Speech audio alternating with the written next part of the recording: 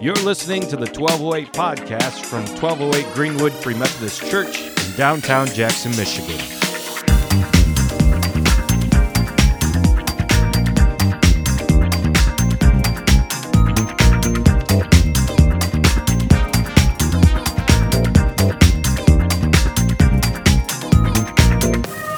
All right, first, I think they're probably back in the kitchen area. If we can get a round of applause for Crossroads Community Baptist Church, we really appreciate anybody coming and helping us out. And I know that people kind of like to have an update on how my husband's doing, and it's been a really good week. I mean, really since the healing service. Like 2 days after that service, he stopped taking his pain pills because he didn't need them, and he still hasn't needed them, and he's eating like normal, which he hasn't been able to since probably May. So every time we go to U of M for a chemo treatment, they keep telling him he can't have one because his white blood count is still low. We go tomorrow, so we'll see what they have to say, but his markers, which we think, show tumor growth or recession, continue to drop. So we're just praising God. It's really been good. We'll take any good days we can get right now. So, it was probably about 5 days after we got the diagnosis of Brian's cancer that Jamin sent me a text, and he said he'd been praying, and he had a thought to see if I'd be interested in preaching sometime, that he needed somebody today. And so I was kind of like, yes, when I got it. But of course, then I had to decide what I had to preach on. And I figured between that point and today, we'd be going through a lot of things, and I trusted that God would lay something on my heart. And I kept this verse sort of out in front of me, Matthew 10:20. It was, "At that time you will be given what to say, for it will not be you speaking, but the Spirit of your Father speaking through you." So I figured if I just stay in the Holy Spirit and speak something that was happening to me or what God's been putting me through, and it's what he's been putting me through for the last several years, that maybe somebody out there would relate to part of it, and that was all I was hoping for. So for the last week and a half, I've been asking people either at work or family or friends to finish a sentence that I give them. So I'm going to ask you to do the same thing. And I don't want you to say it out loud, but just in your head, when I start this sentence, just like in your head, the first thing or two that pops into your head, and hold it there for a little bit. So I would just ask them to finish the thought, "I love." And I wanted it to be very general, because I thought if I said, "Who do you love?" or "What do you love?" it's already going to guide you to a person or a thing. So if I said just "I love," I got lots of food. One coworker said tacos, and then she ran to me later and she said, "I can't believe I didn't say my daughter."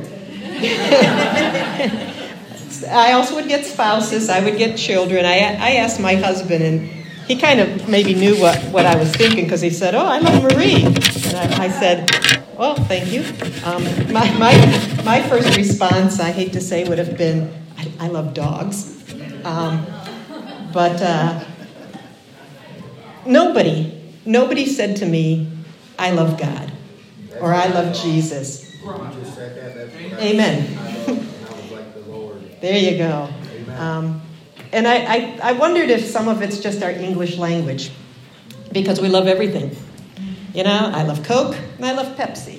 I love dogs. I love, sunshine. I love walking in the rain. That we don't have anything that really distinguishes love from like, or person from thing, and all. And of course, I've been thinking about love a lot lately, because of the thought that I could possibly lose the love of my life coming up. And if that happened, I've been thinking a lot of what would my relationship with God and Jesus be like after that. And then it made me think, who do I love more, Jesus or Brian? And then it led me to think, have I really ever loved Jesus enough? And what would that love even look like? And so the verse that kind of came to me in the last week and a half was Matthew 22:37-38. And Jesus replied, "Love the Lord your God with all your heart, and with all your soul, and with all your mind. This is the first and greatest commandment." So I had to ask myself, do I love God with all my heart, soul, and mind? Basically with everything I have and everything I am. And to be honest, if I look back over, many years, especially the last few years, I would honestly probably have had to answer no. But I'm getting there. I accepted Jesus 30 years ago as my personal Savior. I'd been brought up in a church, but I really didn't have much more than a sense of religion. I didn't have that relationship with Jesus. And I believe in the Bible, and I try to live a good life, and I've done lots of Bible studies over the years, and I come to church regularly. And like many Christians, my walk with God goes up and down, up and down. But I don't think I've really, really loved him in the past with all my heart, soul, and mind. And so here's a few reasons why. And as I sort of tell you a little bit of my story, realize that these were things that were going on for many, many years. It's not as though every single day I was in the midst of any of these things, but just this is what my life looked like. And, during the course of a typical day, I rarely made God a priority. I didn't spend a lot of time with him in any real sense of the word. I'd get up. My first thought was coffee. And then click on the TV because I don't want to think about anything. And then I got to get up. I got to go to work. Everything's busy at work, blah, blah, blah. You come home. I turn on the TV because I don't like it quiet in the house. And I'd putz around and do a few things and get dinner ready. And then Brian would come home and we'd eat. And then we'd sit down and we'd watch some TV. And then we'd go to bed. TV's a lot in my life. But maybe in the morning I would throw out a cursory prayer. Oh, God, help me at work today.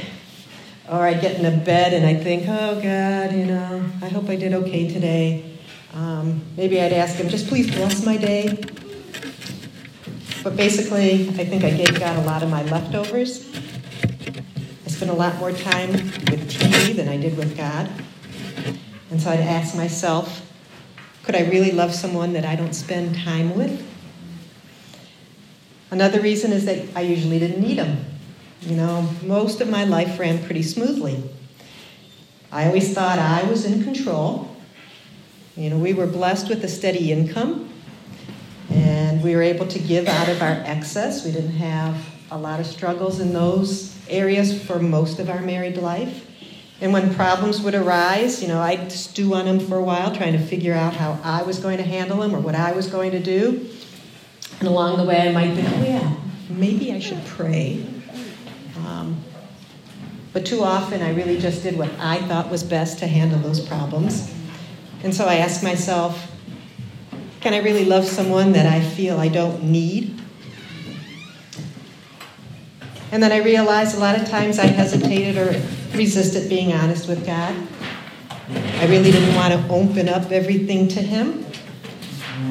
I've kept a lot of hurts inside, hurts that go back to my early life. Like many people, I probably didn't want to face up to a lot of sin in my life. Did a lot of, I'm not as bad as so-and-so, so I guess I'm all right. But I also believed a lot of lies about myself. But I didn't turn over to God for help. And one of those that I'll share with you is that for many, many years, I viewed myself as a failure. Not a total failure, but that at times when I would try something that was outside my comfort zone, and this goes way back into high school and college years, that didn't go the way I thought it would go, I convinced myself that I was a failure and that I wasn't going to try anything out of my comfort zone because I hated being reminded of what a failure I was. And the problem with that is that my list of things outside my comfort zone continued to grow. And actually, when I came to 1208, even though God had been working on me in that area, I still held that pretty tight, and I was convinced that I wasn't going to do a whole lot here at 1208, because every time I tried to do something, it seemed to fail, and I didn't want to see this church fail. So I wasn't going to be part of too much.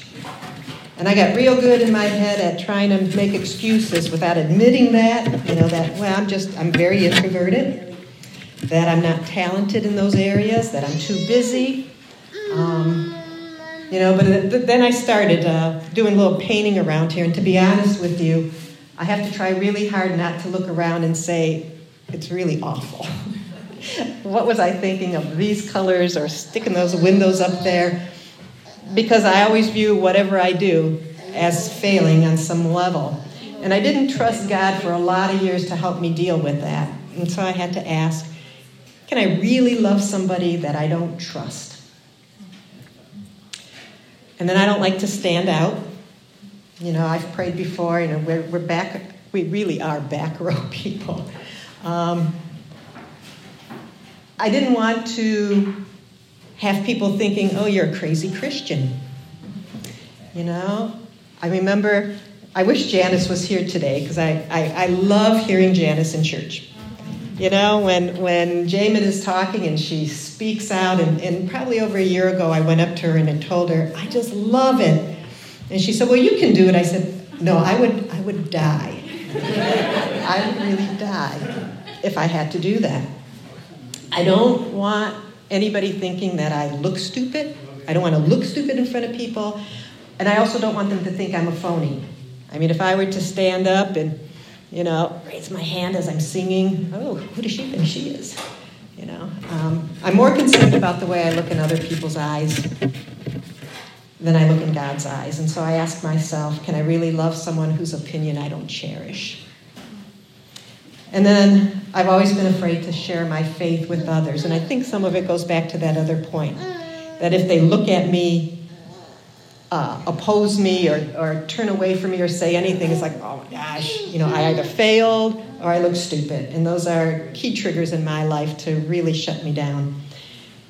And I think, I go up to coworkers and friends all the time so easily and say, did you watch the new season of Stranger Things? Did anybody watch it? And we'd be all excited and talking about it, but if I were to go up and say, let me tell you about what God's doing, or do you know God? And I work at a religious organization, and I just, with the closest people in I do daycare, so the people in my room, I'm hesitant to share the Lord with them, and I say, can I really love someone that I'm not willing to tell everybody about? And so as I look at some of those excuses, and there's a lot more, but those are some of the big ones. I've seen patterns and things in my life over the years. But there's a lot of excuses in there, and I see a lot of me. I don't do things because it's inconvenient for me. I only need me to take care of my needs. I only trust me. I'm not willing to do anything that makes me look bad. I'm not going to do anything that makes me uncomfortable. And that's a lot of me, and faith is not about me. And so what's changed? Because like I said, a lot of this I've been dealing with for years, and it's been getting better, and more recently it's been obviously getting much, much better in my life. And so what's changed is I pray, and I pray, and I pray. First of all, I had to recognize who the enemy was. Satan is after me. And let me tell you, in the last few months, he has been relentless with me. He's after you, and he is after this church, because I see marvelous things going on in this church in the last year. And he's going to be coming after us because he does not want this. He wants to rob me of my interest in God. He wants to rob me of my zeal for God. He wants to magnify all those insecurities that I've held on to over the years. He wants to keep me lifeless and disengaged and brainwashed into believing I have nothing of value to offer. He keeps me focused on my pain and my anger and my fears. He keeps me distracted. It is really a war. Yeah. Yep. And so I got serious with my need to pray. I started this year going faithfully to the Wednesday 6 a.m. prayer group. You've got to be there. Sometimes it's just been 2 of us, but it's growing a little bit. And I think incredible things are coming out of that prayer time. If nothing else, it's made me realize I can pray and not feel stupid. Yeah. I got curious about the patterns in my life and those lies I kept believing about myself and the pride that I carry, that I got to do everything and it's up to me and I got to control everything.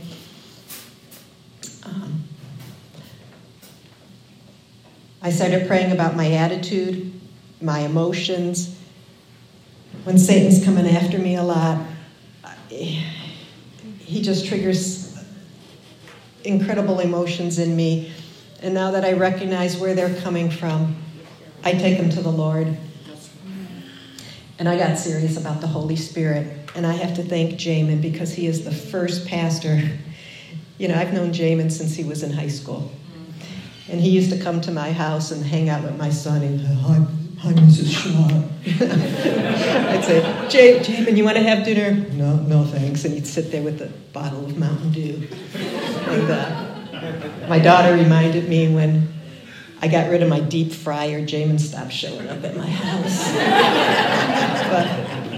But you know, now I go to Jamin like, Jamin, what is this thing about the Holy Spirit? And, you know, he's teaching me. I once heard somebody say that the tragedy of the Old Testament was that the people didn't recognize God. And the tragedy in the Gospels is that people did not recognize Jesus. And the tragedy in the New Testament, which we are living right now, is that we do not recognize the Holy Spirit. Right. And we do not call upon him to help us every step of the way. I pray out loud. I discovered when I try to just pray my prayers in my head, then I start daydreaming about all this kind of stuff. And if I just pray out loud, it keeps me focused. So I'm driving to work, I pray out loud. I'm walking my dog in the neighborhood, I pray out loud. I'm rocking a baby at work, I'll be praying. Not real loud, but I'll be praying out loud. Where's Pat? Is Pat? Hey, Pat. When your friend Pi came to church a month or so ago, I was thrilled to see her. If you guys ought to know Pi, this is a prayer warrior. And I've had the pleasure of meeting her through Pat. She came up to me and she said, I get up like 5 a.m. to pray. And I pray at nighttime, and sometimes the Holy Spirit will wake me up in the middle of the night to pray. And I say, Pi, get out of bed because Satan's going to want to put you to sleep and make you not pray. And I thought, wow, I've never done that. That's the kind of woman I want to be.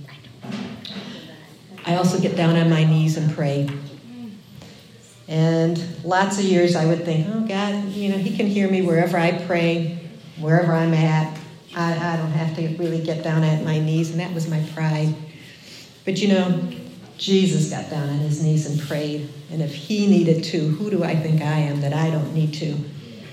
And I'll tell you now, I gladly kneel in prayer now and look forward to the day when I can fall on my face in heaven and worship and pray to Lord God. I came across a quote by a famous theologian, Denzel Washington.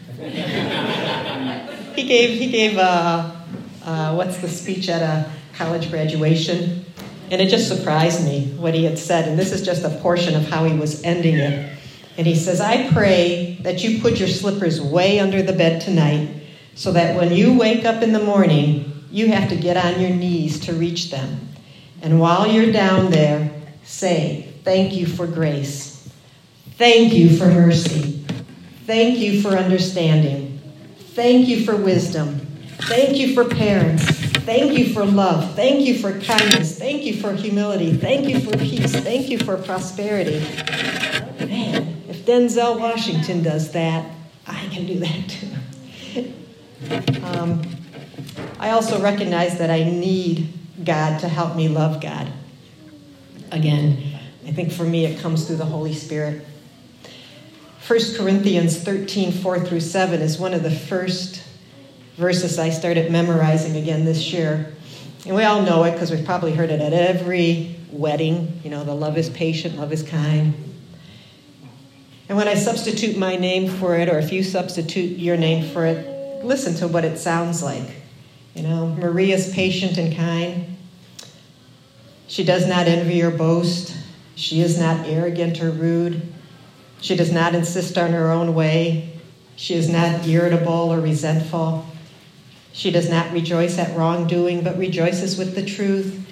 She bears all things, believes all things, hopes all things, endures all things. And to be honest, that's maybe every once in a while I get one of those or two of those, but not often enough do I exemplify all of those. And what about the fruits of the Spirit? Love, joy, peace, patience, kindness, goodness, faithfulness, gentleness, self-control. Jamin did a whole series on that. And for years, I've tried to make myself be those. My sister's here today, and I remember her saying once that in a Bible study she went to, somebody said, you only get patience when you go through trials. And when my kids were little, I remember praying a lot, Lord, don't give me any trials, because I just don't want to be patient with these kids. Make it all go smooth, okay? But I tried to get those on my own, and you can't. Heidi Baker had a good quote. She said, bearing fruit is a delight, but it is not the final goal. Intimacy with God must be our purpose. If we pursue Him above all else, fruit simply happens. See, the more I need God, the more I love God, the more I give everything to God, then I start living out those fruits, and I don't have to work at it. I'm training myself to run toward God. James 4:8 says, come near to God and He will come near to you. When we love God, we naturally run to Him first, not after we've tried everything else. So I'm trying, instead of asking everyone else what they think or caring what people think or trying to do it on my own, I'm training myself to run to God because He is my strength, my refuge, my Redeemer, my Savior, my living hope, my deliverer, my bread of life. I read His Word, and the Holy Spirit helps me to understand it. I came to Jamin's class on spiritual gifts, and I came to his class on Revelation, and I hate studying Revelation. Every time a Bible study group has suggested it, I have just said, no. I couldn't. One, it scared me. I'm thinking, if I'm still alive during these times, how am I going to make it? But it also never made sense. His study was different. I wish you were there. It was fantastic. I've got a Bible study group now that I meet with 2 other ladies that I've known for decades, and we have started to hold each other accountable. We started telling each other you had to spend quiet time each morning with the Lord. Number 2, you've got to start memorizing the Bible again. We'd gotten real lazy on that. And start journaling, writing down your thoughts to God. We started to get on our knees together and pray, and we started telling each other, you've got to start fasting, see where that's going to take you. And I thank those ladies for that.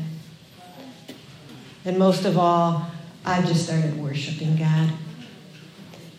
I'm not afraid anymore.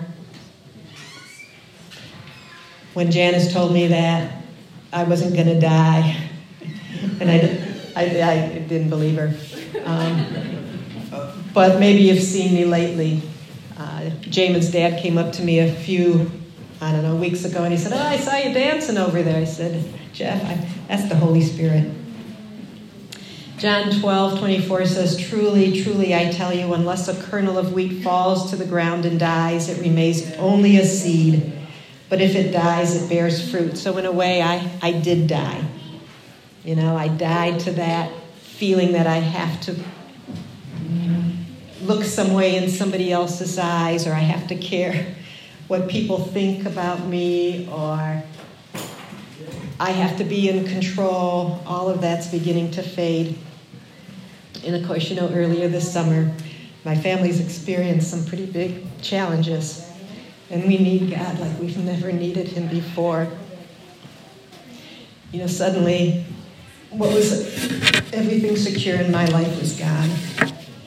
The idea that I could control anything is definitely gone. Our income is gone. My future plans are kind of gone. And like I said, the attacks of Satan have been enormous upon me. He has tried to convince me that God does not care about me, that God is enjoying seeing me in pain, that God is taking his time in answering me, that on and on and on. And I have just found the strength that I need in my Lord. I don't know what the final outcome would be with Brian. We've had a couple of good weeks, but it's all up to God right now. It's not about me. I realize God created me to glorify him. That God wants all of me or nothing. That he wants my best. He deserves my best. He even demands my best. And so, do I love God with all my heart and with all my soul and with all my mind? My answer now is more and more each day. I'm trusting him daily to give me what I need. I am surrendering more and more to him. I am not looking ahead, past beyond today. I keep praying for him to remove the darkness from me, to give me a clean heart, a heart of flesh, to keep making sin known in my life that I might confess it and be made whole. I pray for the truth of who I am in his eyes to be revealed to me. I care less and less about what others think. I am going to love my Lord and my Savior with all that I have. Amen. So let's pray.